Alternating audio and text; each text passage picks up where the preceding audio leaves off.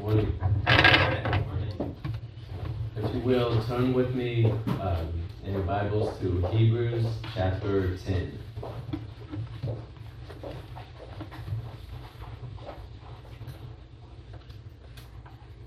I will not be continuing the little series on love today. I believe the Lord has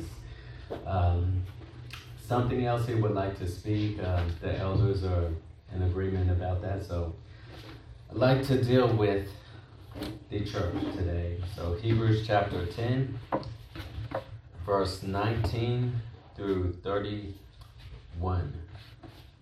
And if you will, please stand for the reading of the Word of God.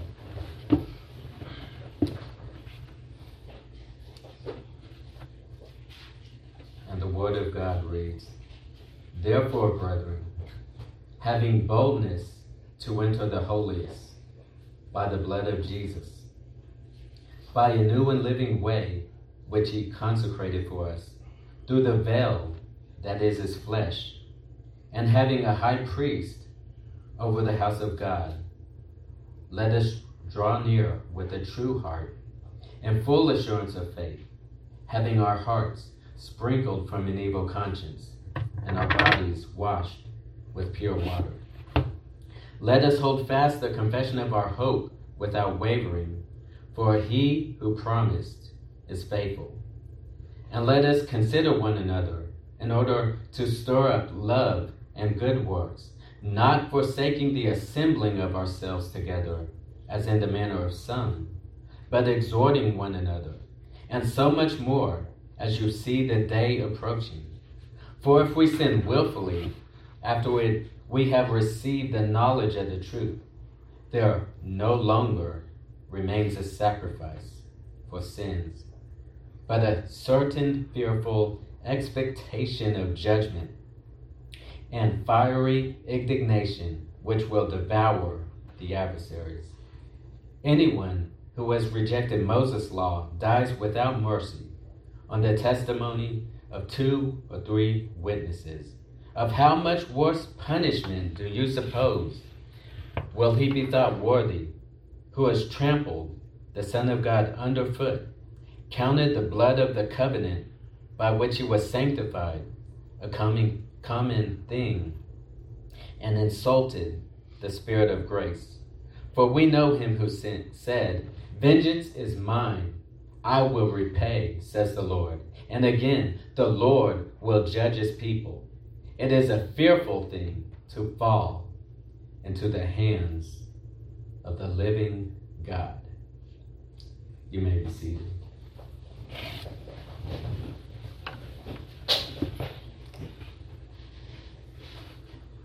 Today, it seems that even those who profess to be Christians are moving further and further away from the biblical place, the biblical view of the local church.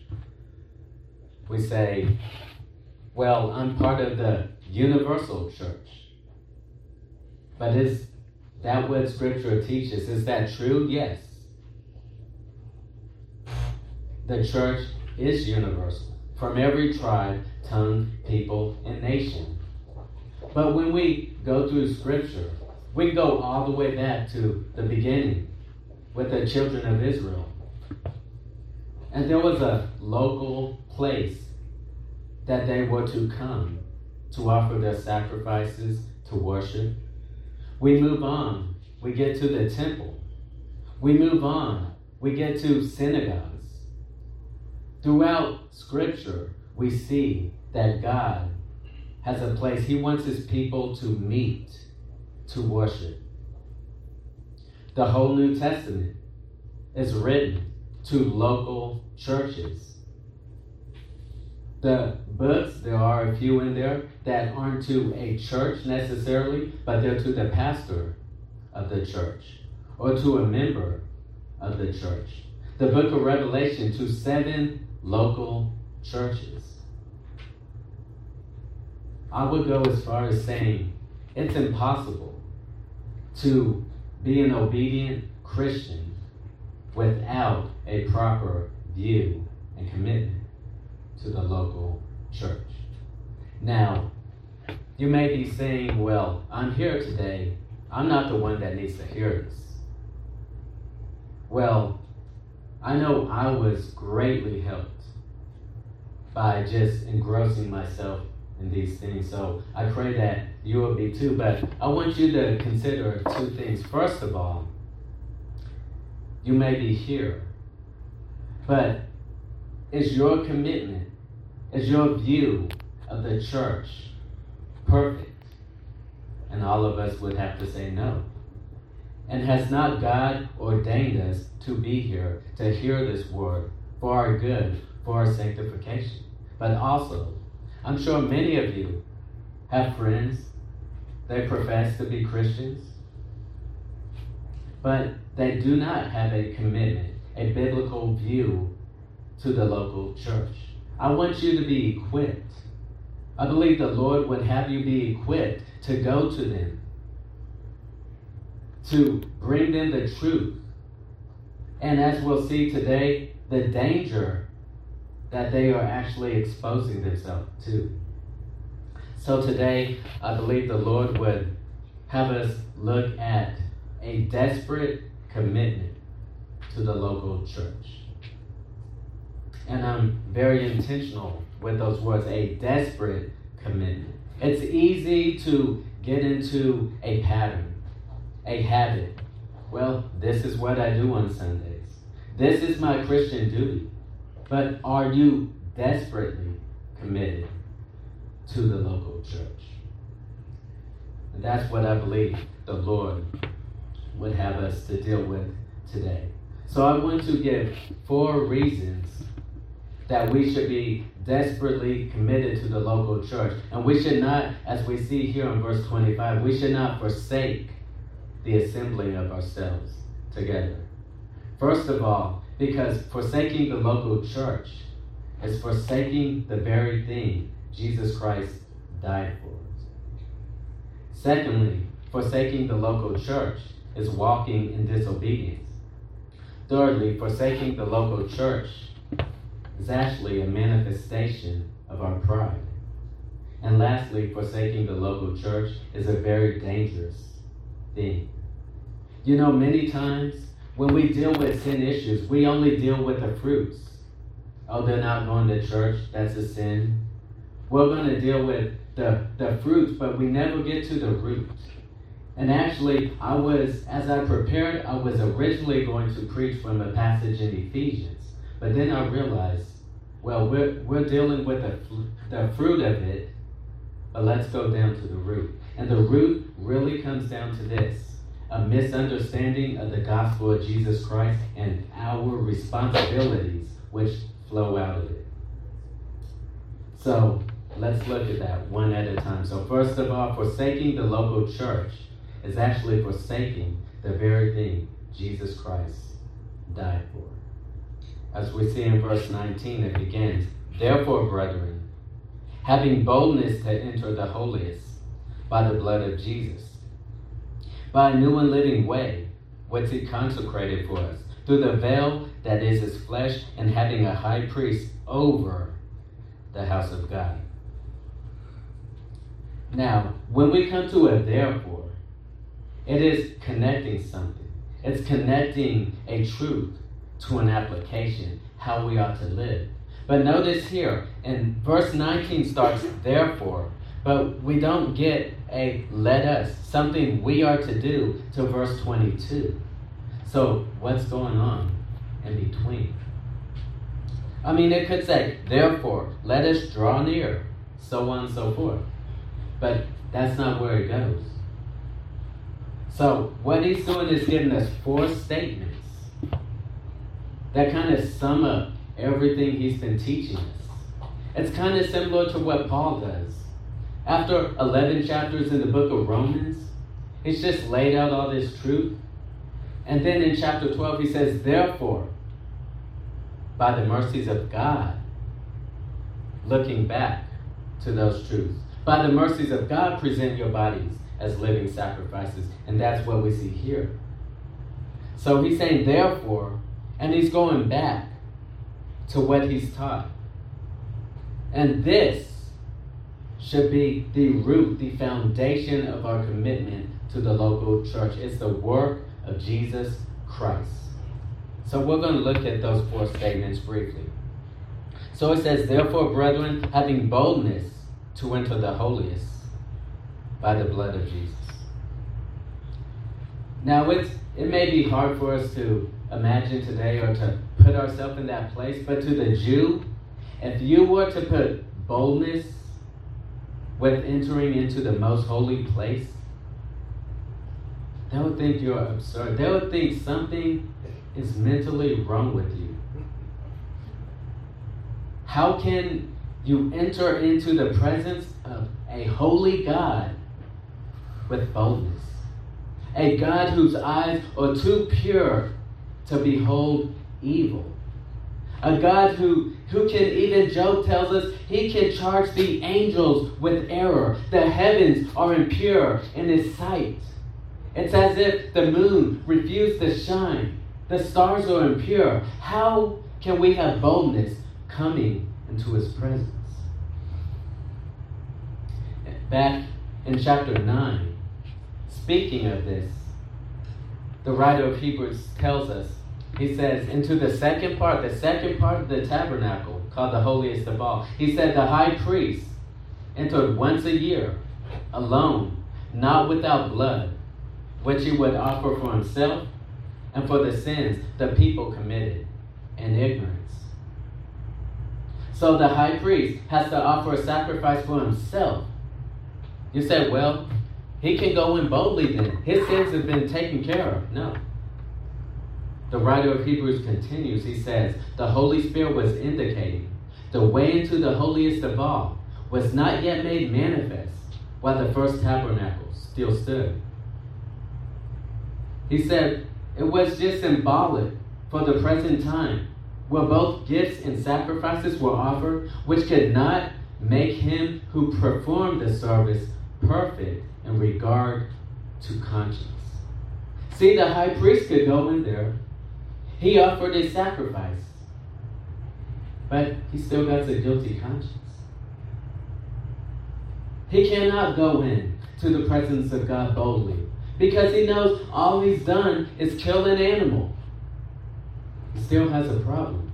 In chapter 10, he says, the writer of Hebrews tells us that the law, having only a shadow and a copy of the good things to come, not the very image of them, could not by the same sacrifices offered year by year make those who approach perfect in regard to conscience. Because if they could, they would have ceased to be offered. But in these sacrifices, there's a reminder of sin year by year, for it is impossible for the blood of bulls and goats to take away sin. So the high priest, the holiest, you can say, of all the congregation of Israel, on that one day a year, he gets this great privilege to go into the holiest of all. But he has a guilty conscience. So how can we enter in boldly? Are we better than that high priest? Not at all. See, in chapter 9, the writer of Hebrews continues, and he says, but Christ came as a minister of the good things to come, and not with the blood of bulls and goats, but with his own blood he entered into the holiest of all, having obtained eternal redemption. For if the blood of bulls and goats and the ashes of a heifer sprinkle the unclean for the purifying of the flesh, he says, how much more for the blood of Jesus, who through the eternal Spirit offered himself without spot to God, cleanse your conscience from dead works to serve the living God. Amen. So how can we have boldness to go into the presence of God? It's because the blood of Jesus cleanses our conscience to serve the living God. Amen. Secondly, he says, by a new and living way, which he consecrated for us.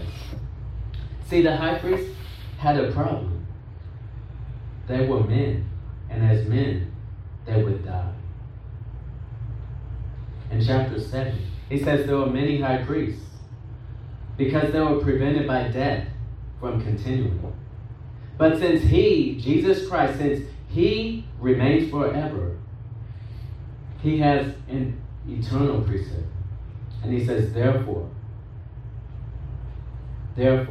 he is able to save to the uttermost, to save completely those who come to God through him, since he always lives to make an intercession for them. He always lives to pray for them, to stand in the gap. Jesus Christ. Ever wondered why he had to rise? He is the new and the living way to God. He said, I am the way, the truth, and the life. No one comes to the Father but by me. Then we see, he says, through the veil that is his flesh. See, when Jesus Christ, when he died on the cross, when his flesh was ripped, so to speak, the veil of the temple was ripped, signifying that access to God is now opened up. It goes back to the blood of Jesus Christ. When his blood was shed, the curtain was ripped, and now we have access to God. We have access to God through the one he tells us in chapter 4. It says, our high priest who has passed through the heavens, even Jesus, the Son of God. We do not have a high priest who cannot sympathize with our weaknesses, but when tempted in every way we are yet without sin. Therefore, we can come boldly, there it is again, boldly before the throne of grace to obtain mercy and to find help in time of need. Lastly, he says, and having a high priest over the house of God. There's one other place in the book of Hebrews that this kind of language is used. Now, if there's anyone greater than the high priest, it was Moses. And in chapter 3, after the writer of Hebrews gives us all of these lofty things about Jesus Christ, and then brings it down, says the one that was so much better than the angels, for a time became lower than the angels for the suffering of death. And in chapter 3, he says, therefore, brethren, partakers of this heavenly calling, consider our apostle and high priest of our confession, Jesus, who was faithful to him who appointed him, as Moses was faithful in all his house. But he says, but this one is worthy of more glory than Moses, inasmuch as he who built the house receives more honor than the house. For every house is built by someone, but he who built all things is God. See, Moses was a part of the house of God.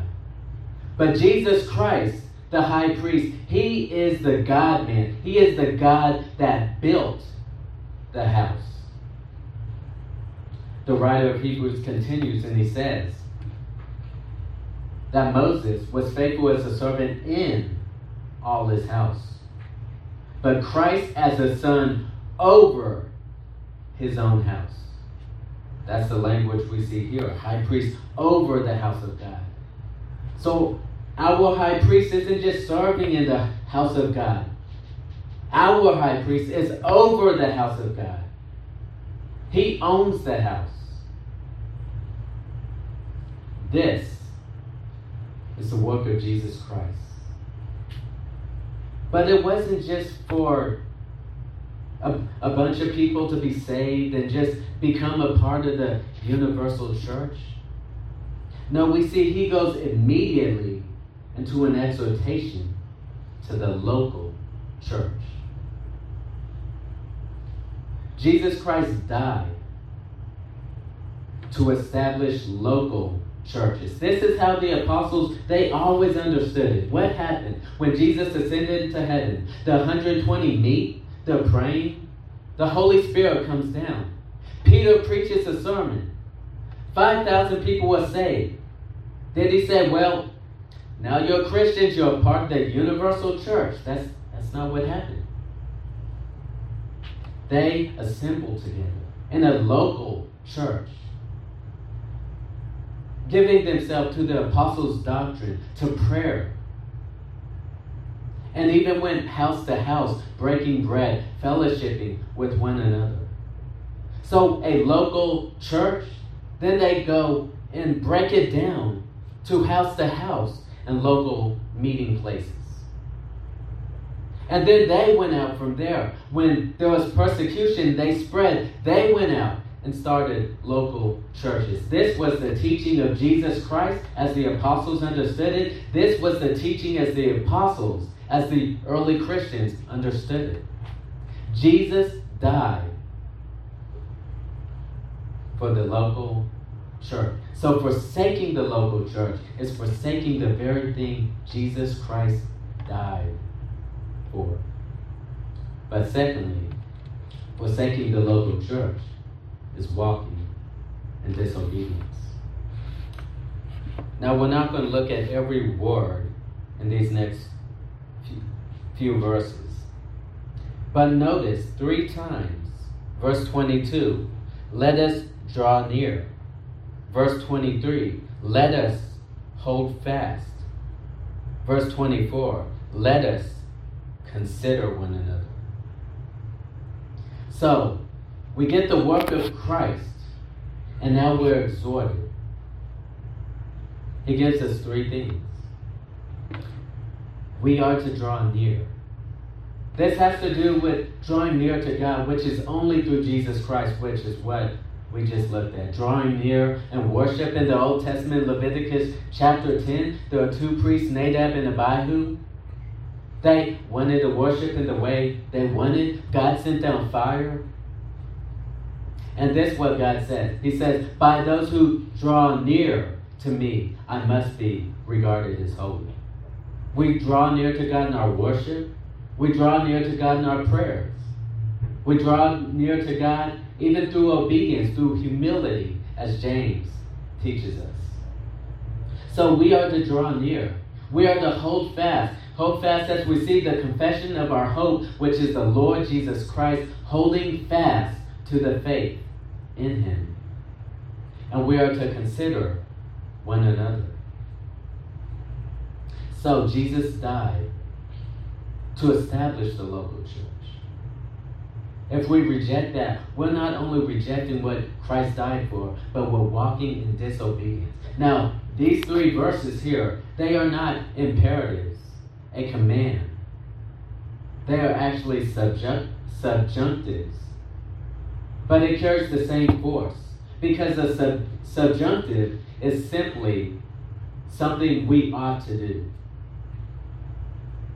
We ought to do this. If you are a Christian, this is something we ought to do. We ought to draw near, not individually.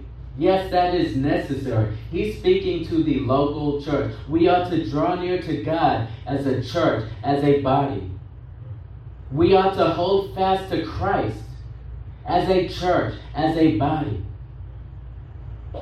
And we ought to consider one another as a church and as a body.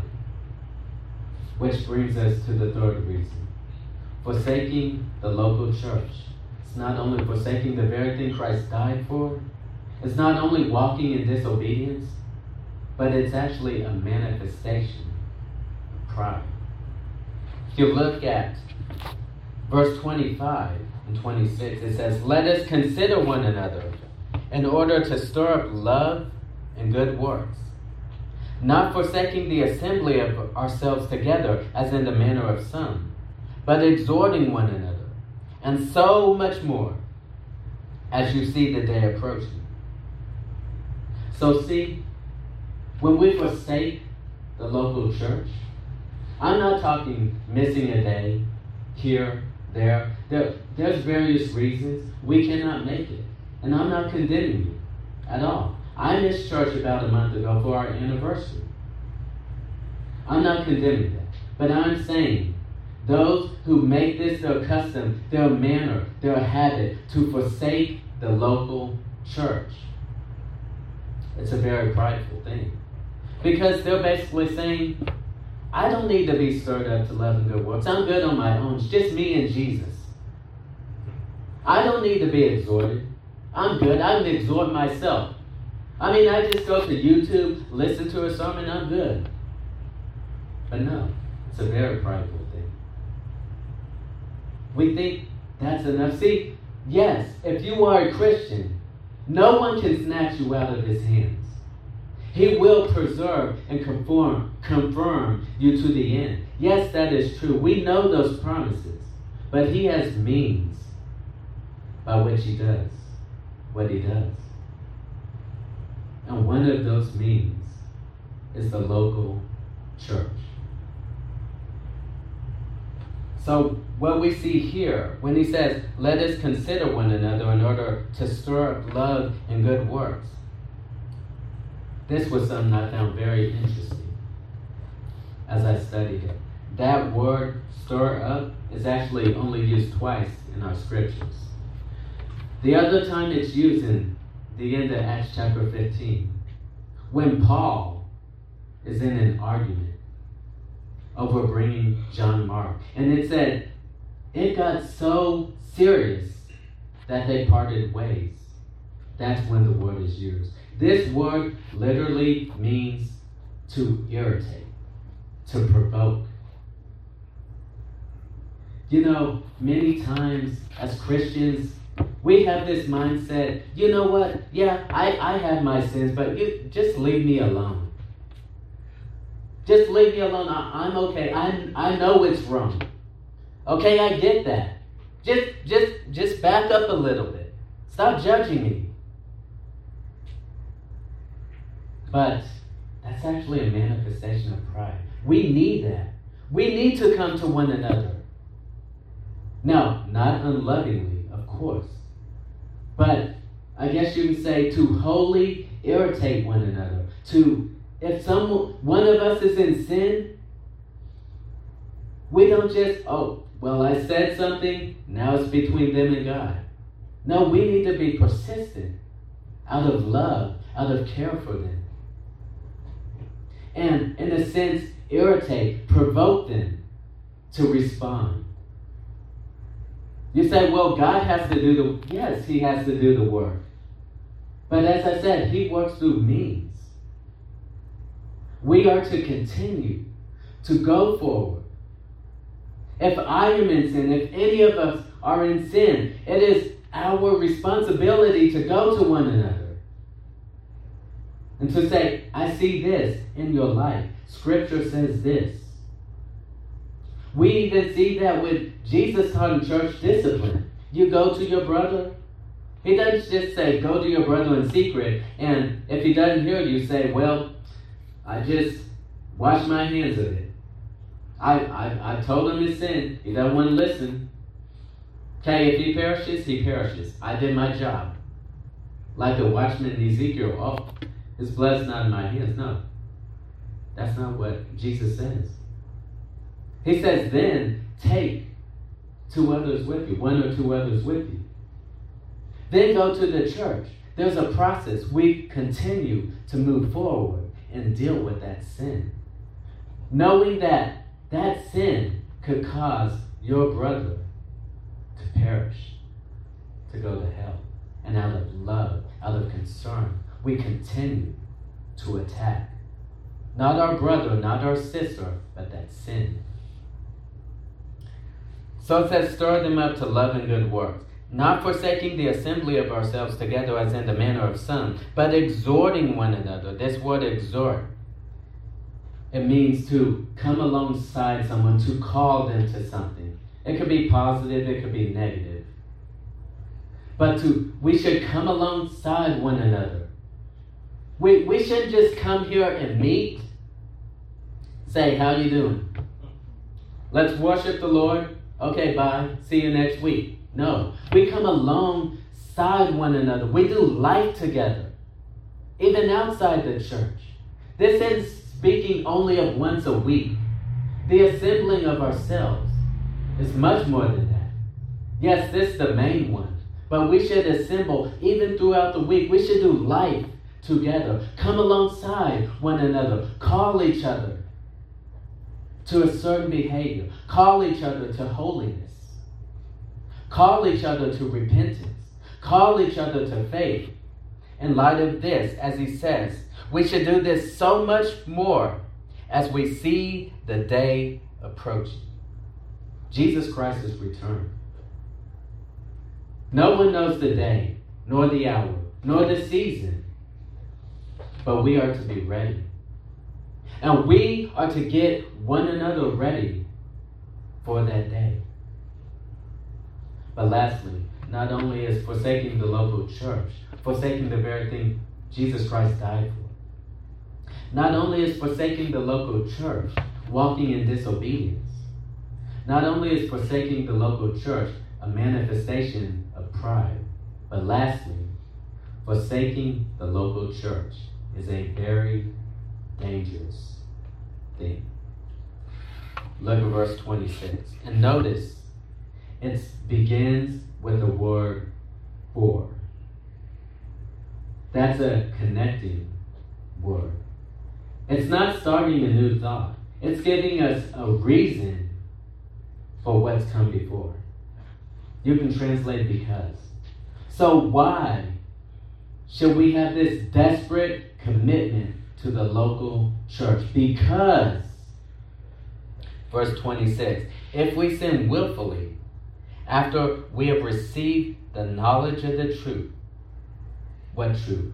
The truth that we looked at in verse 19 through 21 about Jesus Christ. That's why it is so important. Not just to go to church, but to go to the church that teaches the truth of Jesus Christ, the God-man. Not this, oh, you can have him as Savior or not. There is no such thing. He is Lord. And he says, if anyone should come after me, he must deny himself. Take up his cross. Follow me.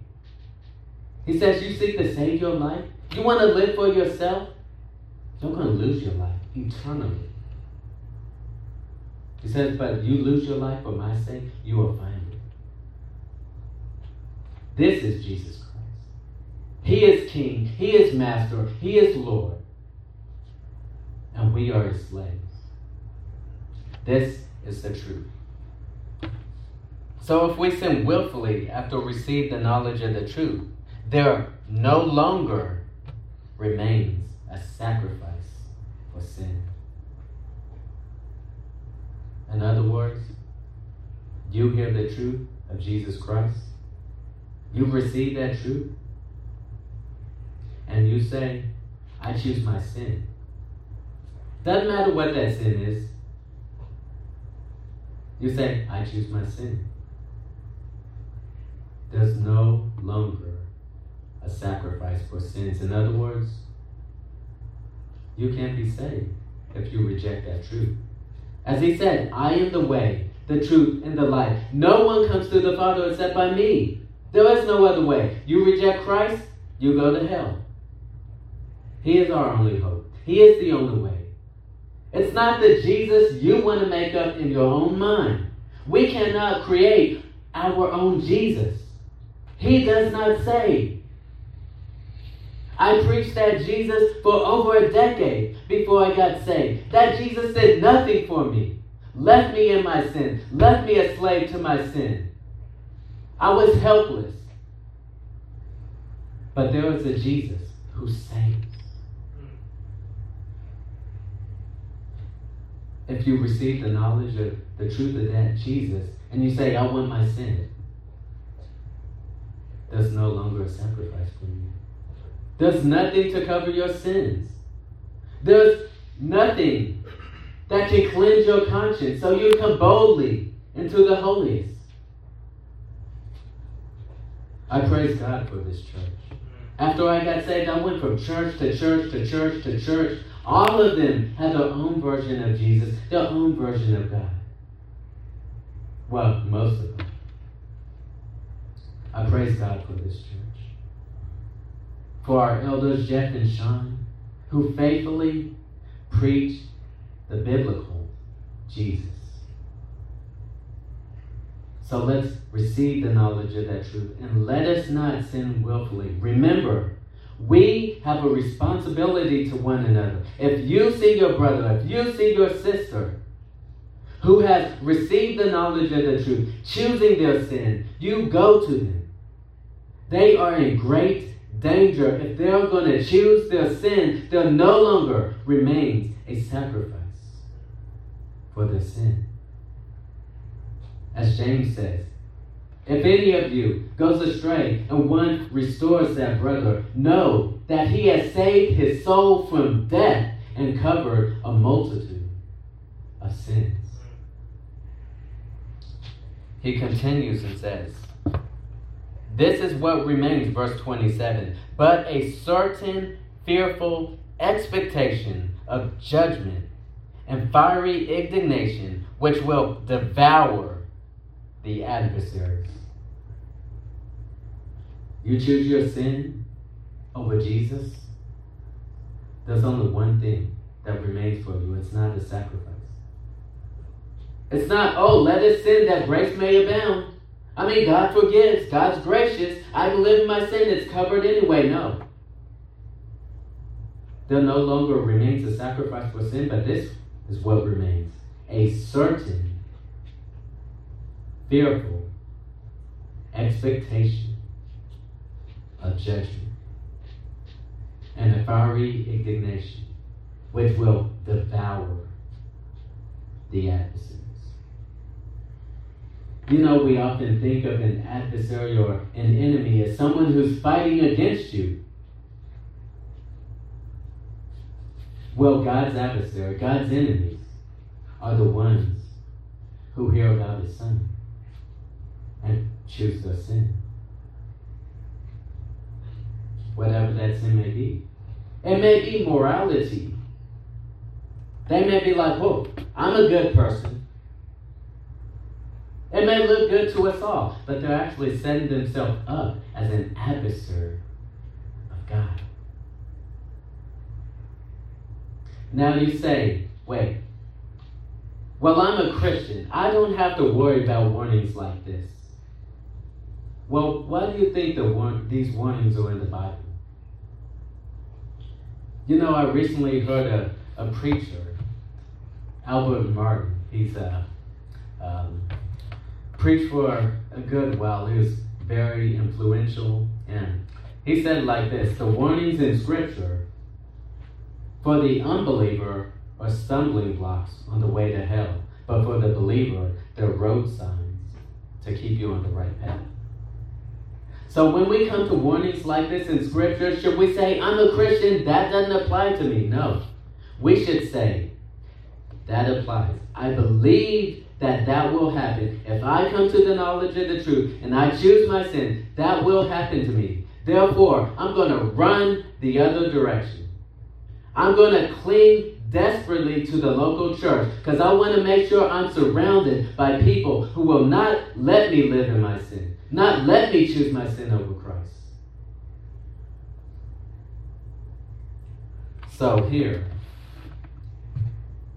in showing the severity